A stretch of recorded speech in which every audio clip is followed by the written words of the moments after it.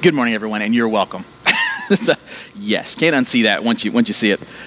We are continuing our bad advice series, and the big idea is, you might be saying to yourself, why would I want bad advice? Well, truthfully, you don't want bad advice. You don't. But if we were to be honest, many of us and many people we know live our lives in a way that actually looks like we're living based on bad advice. So what we're doing in this message series is we're taking some really bad advice about some really important themes and then looking at what God's Word has to say. So we'll give some bad advice, then we'll try to flip it, and we'll see if by doing that we can make a difference. So once upon a time there was a guy, he was a carpenter. His name was Gunnar, like in the Icelandic saga, if anyone's familiar with that one. And he was actually hammering a nail. He fell off of the ladder, and through a freak accident, the nail stuck in his arm, and as he was trying to catch himself, he actually hammered the nail into his own arm, right into the bone. Several hours away from civilization, he was working in a remote area, and so he had some painkillers, he had some ointment, he kind of tried to clean up around the room. He took some painkillers and said, well, I'll just deal with this later. He tried to pull it out, he couldn't quite get it himself, and so he just left it there. And he just lived that way for a long time, for months. Every few hours he would take some painkiller just to take care of the pain of the nail. Just never really got around to getting rid of it, and lived happily ever after. It's the story about Gunnar. So today we're talking about addiction. So what I'd like to do now is I'd like to pass out the Oreos and Comic Relief. And what I want to do is we're going to put some Oreos on the table with some ice cold milk. And what I want you to do is I want you to not eat the Oreos, right? Just let them sit there. At some point, they will actually burst into song. Just ignore that singing.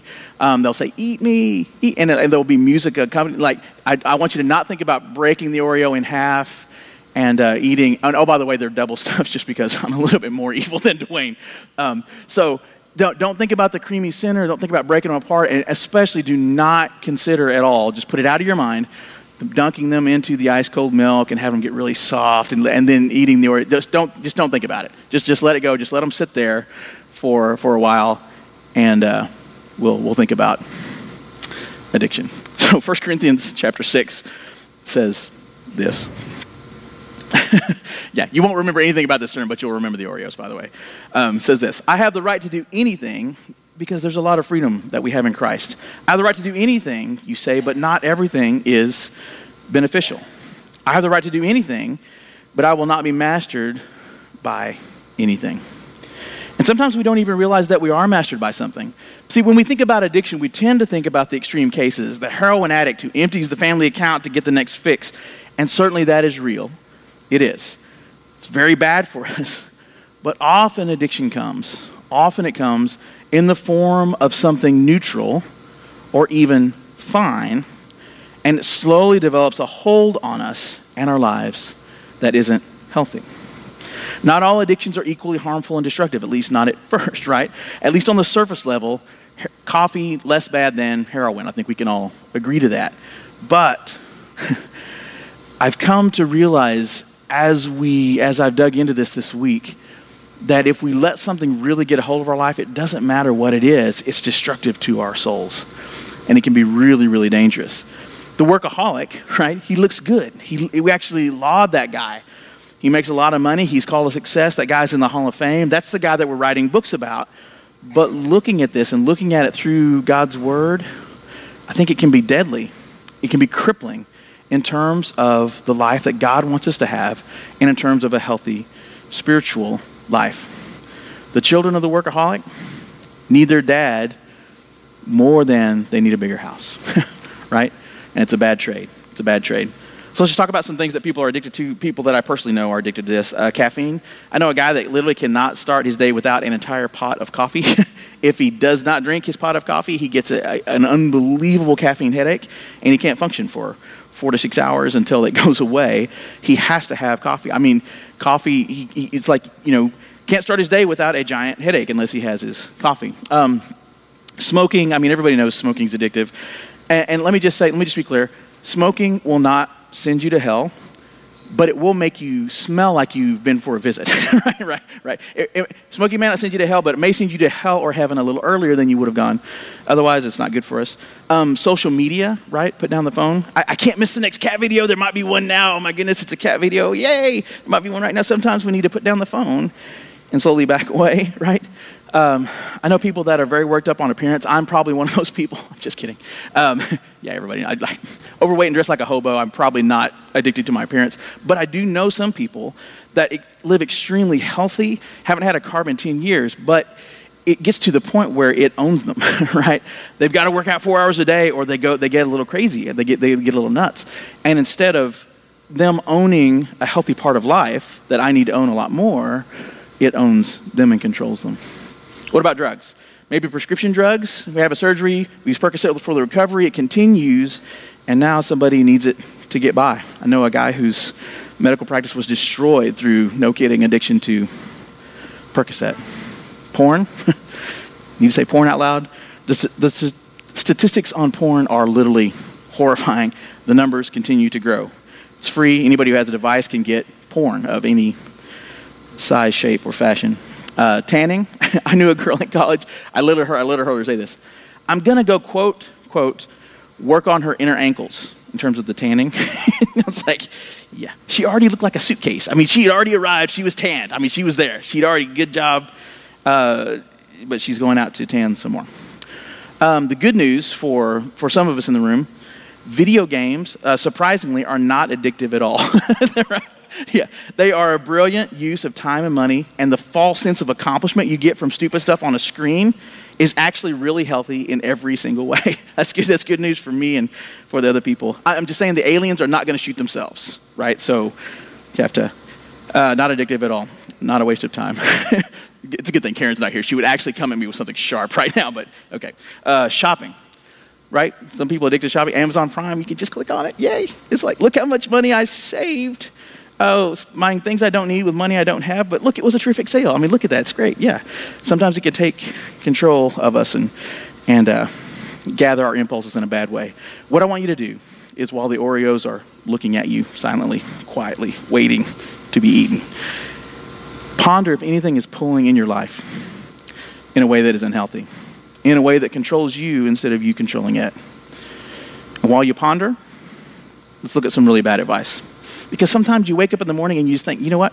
My life is really good. It's like there's just a lot of really good pieces, and I want to jack that up as completely and as thoroughly as possible. And so here's some bad advice to let you do that. So 4 pieces of bad advice for addiction. Here's number 1. Don't ever admit that you have a problem. Whenever you start to think that you have a problem, deny it. Deny it. Just nip it. Do not accept it. Deny it. Because Jeremiah 3:13 says this. It says, only acknowledge your guilt, that you rebelled against the Lord your God and committed adultery against him by worshiping idols. Don't follow that advice. Don't admit it. Just tell yourself, if you might have a problem, you can quit at any time.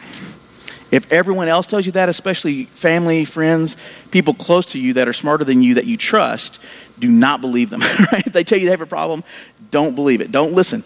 Distance yourself from those people immediately, and don't ever let those who care about you make your life better in that sort of way. You want to make excuses, right? Make excuses. Tell yourself that you're a victim, that you're powerless to change. It's just the way you are. It's just the way God made you. And besides, it's not that big of a deal. It's really not. It's not hurting anybody. It's not hurting anybody. It's a victimless crime. You don't really have a problem. Don't ever admit you have a problem. Second piece of bad advice for addiction is this. Gratify all fleshly desires immediately, right? All fleshly desires immediately. Paul told the people in Galatians this. It's Galatians 5. He says, but I say, walk in the Spirit, and you will not gratify the desires of the flesh. For the flesh desires what is contrary to the Spirit, and the Spirit what is contrary to the flesh. They're in conflict with each other, so that you do not do what you want. So Christ followers, we have to say, shut up, flesh, I'm not listening to you. But if you want to become an addict, don't listen to what the Spirit of God says. The Spirit of God will convict you. He will lovingly draw you toward life. He'll draw you away from stuff that'll hurt you. And you have to say, no, I'm not going to rehab. I will do what my flesh wants. So do what you want. Gratify your fleshly desires. If you see something your flesh wants, buy it, eat it, grab it, smoke it, chase it, right? I mean, just like, go for it. And then make sure that you have access to whatever you're addicted to. Make sure the Oreos are within reach. Make sure the milk is ice cold and in a cup and that it's right there. Just make sure everything is right there. It's great advice if you want to be an addict. Never admit you have a problem. Gratify fleshly desires. Number 3 is this. Keep it a secret. Don't tell anyone, especially people who care for you and love you the most and who are willing to support you. Because Proverbs 28 says this. Whoever conceals their sin does not prosper, but the one who confesses and renounces them finds mercy. So if you hide it, you won't be blessed or prosper. And that's the goal if you want to mess up your life. Avoid it at all costs. On the other hand, the one who does this, they confess and renounce their sin, they find mercy. We do not want any part of that. No mercy, we do not want it. Remember this, sin grows best, like mushrooms, it grows best in the dark. That's where you want to keep it. You don't want any light coming in on the struggle. You want to battle it. You don't want to tell anyone else about it, especially annoying Jesus followers. They're the worst. They'll pray for you. They'll encourage you. They'll try to hold you accountable. They'll lift you up. Don't have any time for that craziness and nonsense, right? You don't want any part of that if you want to keep your addiction. Keep it away from the thing that you idolize. And like Miss Winehouse, you don't need rehab. Never. No, right? It's only for people who want to get well, not you. You don't need that. You're going to keep it a secret. So bad advice for addiction. Don't admit any problem, gratify all fleshly desires, keep it a secret. And the last one is this. Depend on your own power. Never ever depend on God's power, only depend on your power because you are very powerful. Turns out you're very, very powerful. Okay. Dwayne's right. This is kind of hard to do. It's like preaching on opposite day. It's like, the bad advice, saying things that are horrifying. So let's take a break. Let's take a beat. Everyone, release the Oreos. Have some Oreos and milk. Let's just relax if you haven't already eaten them. And look, there they go. It's like Shark Week. It's like chum in the water. It's like nom nom nom nom. Yeah.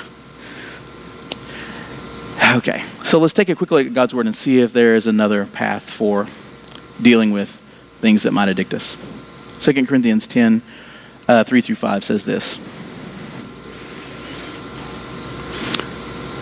For though we live in the world, all its issues and problems is just part of living here, we do not wage war as the world does. The weapons we fight with are not the weapons of this world. On the contrary, they have divine power to demolish strongholds. We demolish arguments and every pretension that sets itself up against the knowledge of God. And we take captive every thought to make it obedient to Christ. Here's the thing about addiction. Addiction is a symptom. It's almost never the cause. It's almost never the thing. There's something standing behind the thing. I had a good friend of mine when I lived in Oklahoma, shall remain nameless, but he was a very healthy guy, worked out, and he was a monster. He was like a bodybuilder big. He was just gigantic, incredibly strong. The stuff he could do in a weight room was just terrifying. He was just a monster. And I remember he was telling me one day, he said, man, I had this dream. I had this really weird dream. I had this dream that I was small and weak. And I just didn't have it. I was just small and weak and I couldn't do anything about it. And no matter what I did, it didn't change. I was weak. And he said, and I was so scared. He said, I was so afraid. He said, I woke up in a cold sweat, and I was literally scared to death. I just had the biggest piece of fear that I've ever experienced in my life. And it was one of those moments. Certainly can't take any credit for this, but I just saw it. And I just asked him a question. I said, this will sound odd, but can I ask you a question? Did your dad hit you when you were a kid? When you were little? And he looked like that I had hit him. I mean, his face, he looked like the blood literally drained out of his face. And he said, yeah, he really did. And I just said, at some point, did you make the decision that you were never, ever going to be in that situation again? Were you going to be afraid like that? Because, dude, there are people that could physically, beat you down. But at this point, as big and as strong and as just physically powerful as you are, and he actually was a trained security guy, I said it would take a Navy SEAL. It would take, Bruce Lee or somebody, of that. Like, there is literally nobody on earth that could beat you like a man beats a child. And he just went, whoa. And what was going on with my friend? What was driving his working out? It wasn't because he wanted to be healthy. It wasn't because he wanted to be strong. Those are not bad things, right? It was because he was afraid. Because he never wanted to be in the position again where someone could just beat him and put him in that complete situation of helplessness and powerlessness and feeling like there's nothing that he could do to fight back. He almost dedicated his life to making that not possible anymore. And in many ways, his working out, which is great, became an addiction. He could not be okay without that. And when he did not feel peace, right, it's because he wasn't strong enough, even though he hadn't consciously connected the dots that God connected for him that day. Where he went for peace was to the gym, right? Where he went for security was to the weight room, to his biceps, to his amazing thighs. That's where he drew his literal strength from. And the thing is this. Whenever we're addicted to something in that way, it'll never get to the root cause. It's the nail in the arm. Get rid of the stinking nail. Stop taking painkillers and cleaning it up. Get rid of the nail, man. You've got to get rid of the nail before you'll ever get better. The essence of addiction is this. The addiction itself becomes an idol. And it becomes that place where we go to peace, for security, for answers, for help. Things are bad, we turn to the altar of addiction instead of dealing with the real problem head on. May not even realize what is really driving us. It's not alcohol. It's not porn. It's not work. The problem of idols of addiction is this. They don't ever answer in a lasting way, right? They don't ever answer in a lasting way. My friend, even if he worked out his entire life, eventually he's going to get old, right? Eventually he can't lift the weights anymore, right? And what's he going to do when he's old? He's going to be afraid unless he deals with that. He's going to be as scared a person as you've ever seen in your life unless he's able to deal with the thing in his head that's driving him. And the nature of idols of addiction is they almost always make the real problem worse. Take the example of porn. Porn's not a thing. I mean, we're all adults in the room now. Can I just say this? We've all seen a boob. I mean, come on. Like we've all seen one. Like, come on. It's not that big of a deal. Like, seriously. It's an image. It's a thing on a screen. It's a thing on a sheet of paper. It's an image. It's not real. Why do people turn to porn? There's lots of reasons. One of them is loneliness. So think about what porn does in the real world. Someone is by themselves, isolated, looking at something and creating a false mock intimacy for a few minutes, and then it's done, and it doesn't work, and it further isolates them from people, right? Because it's shameful. Even in our enlightened age of sexuality, it's still pretty shameful. And it further separates us from real contact, from real human contact. And there are husbands who are in an otherwise happy and healthy marriage who go to porn, and it disconnects them from their wife sexually. Stop that, right? It's bad for us. And the thing about addiction is like my friend Rick, like the idea of porn, if you look at it, if you shine a light on it, that's stupid. I mean, like that, it doesn't help the loneliness. It just makes the person more lonely and more isolated and more disconnected. It doesn't fix the problem. It feels better for a minute, but then it just turns. It just turns. And like a drug addiction, it just continues, and it never satisfies the problem. Knew a pastor in Oklahoma City. In fact, the guy who did the series that this is based on, dude's a workaholic. I mean, he is. He works hard, sometimes too hard. When I was there, they were having trouble having enough service. They were actually having 6 and 7 services, and he was preaching them all, like 6 or 7 messages a weekend. That's crazy. That's just nuts, right? And what he came to realize is that he was trying to prove his worth by his performance and production instead of taking his identity in Christ. And a lot of us are there, right? If we fail, we're not worthy of love. So we try really hard to succeed so that people can look at us and like us, maybe even love us, based on what we do. Listen, it's a trap. It's a trap.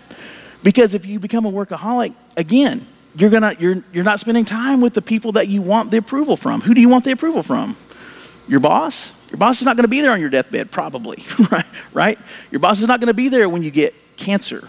The boss is not going to be there when things get hard. When a parent dies, boss is probably not taking you to the airport. I mean, maybe they are, but probably not, right? The people that are most important in our lives need us, and we have to find a balance. And to take away, working hard is not a bad thing. Working hard is good. But when we take the good and put it in the place of God, it takes a weird turn, and it actually does things that are very destructive to us. So looking at beating addiction. 2 Corinthians says that we beat addiction by using weapons that God has made for us, and it's all in the realm of our mind. So we have to think about it differently. So here are 4 things we can do. One is this: admit the problem to yourself, right? Judge it. Call it what it is. Call the spade a spade and go, you know what? I'm looking at this. I'm shining a light on it. It's not healthy. It's not good. I don't want it. It is, in fact, a problem, okay? The second thing is this: structure your environment to help. If you're overweight, don't have snacks all over the house. Don't put them where you can get them on the way to every time you leave the room to the thing. Don't have, Oreos and milk available 24/7. Or guess what? You're never going to get out of the thing. If you have a drug problem, just make sure you're around unsavory people and have lots of money in your pockets, because, bad things will happen. Structure your environment. Do practical things to stay away as much as you can from the object of temptation. It's just smart. It's just practical advice. The third thing is this: tell someone you trust. And can I say this out loud? Be careful who you tell, right? So not everyone is equally trustworthy in your life. Some people will use that knowledge against you to hurt you, right? To get the promotion instead of you, to damage you in your relationships. Find someone that you trust, that you deeply trust, and come clean, all the way clean. Tell them the stuff that you would never, ever want published on CNN, right? And let them hold you accountable. Meet with them regularly. Check in once a week, or however often it takes, right? Depending on the nature of the addiction, it might be daily. But find somebody that you trust, somebody that's not going to stab you in the back, somebody that is going to be there for you, someone that you can be completely honest with, and tell them. Get it out into the light. The fourth thing is this: pray and step into God's power. Don't do it on your own. Don't feel like you can pull the nail out of your arm by yourself. We're often not capable of escaping these kind of things. James says, confess your sins to one another and pray for each other that you may be healed. These things they have to be done in community. There are so many addictions that take the form of a drug addiction where there's a physiological component, there's a psychological component that not only can we not see clearly, but we can't escape it ourselves any more than we can flap our arms and fly around the room, right? We need help sometimes. We need help. Part of that help is with the community that God's given us. Part of that help is the divine power that God gives us to break the addiction. Deal with it on a spiritual level, not just on a physical, psychological, mental, community level. Deal with it on a spiritual level. So I asked you earlier to ponder what it was besides Oreos that had mastered you. And I wanted you to look at that. I want you to think about it. I want you to give it a name if you haven't already. And then in your mind, think about whatever your deal is and ask, what are you offering that God doesn't provide? Look at the pill. Look at the pill. Look at the bottle. Look at the consumerism.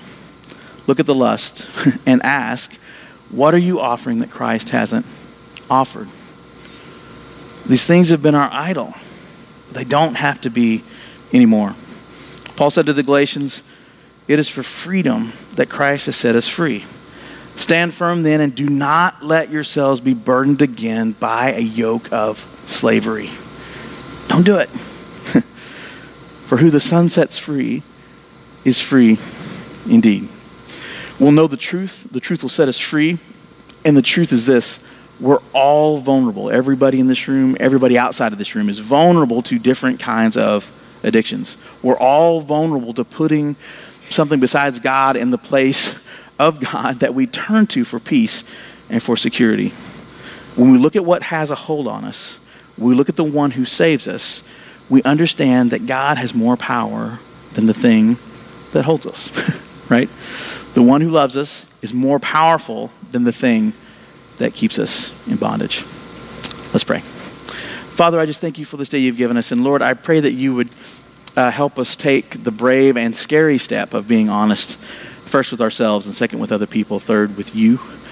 Lord, I pray that you would just let us shine the light of truth on the things that we would naturally want to keep hidden from ourselves, from each other, that you would set us free, that you would help us realize that the thing that we're tied to isn't the thing, but there's a root cause behind it that's driving us to the thing. And Lord, I pray that you would just supernaturally, somehow, through just divine insight, through conversation, through a dream, draw us into a place where we can realize what it is that's hurting us and keeping us from you. Lord, I pray that you would give us the courage and the power to identify it, to break it, to stand against it, to make decisions, to pray, and to ask for help with the thing that besets us. Father, I just thank you that you love us, that you want us to be free, that you want us to live life in a way that's amazing and full. And Lord, I just speak a blessing over everyone here in the sound of my voice, that you would supernaturally give them power to identify and resist any addiction, anything that would hinder them from you. In Jesus' name, amen.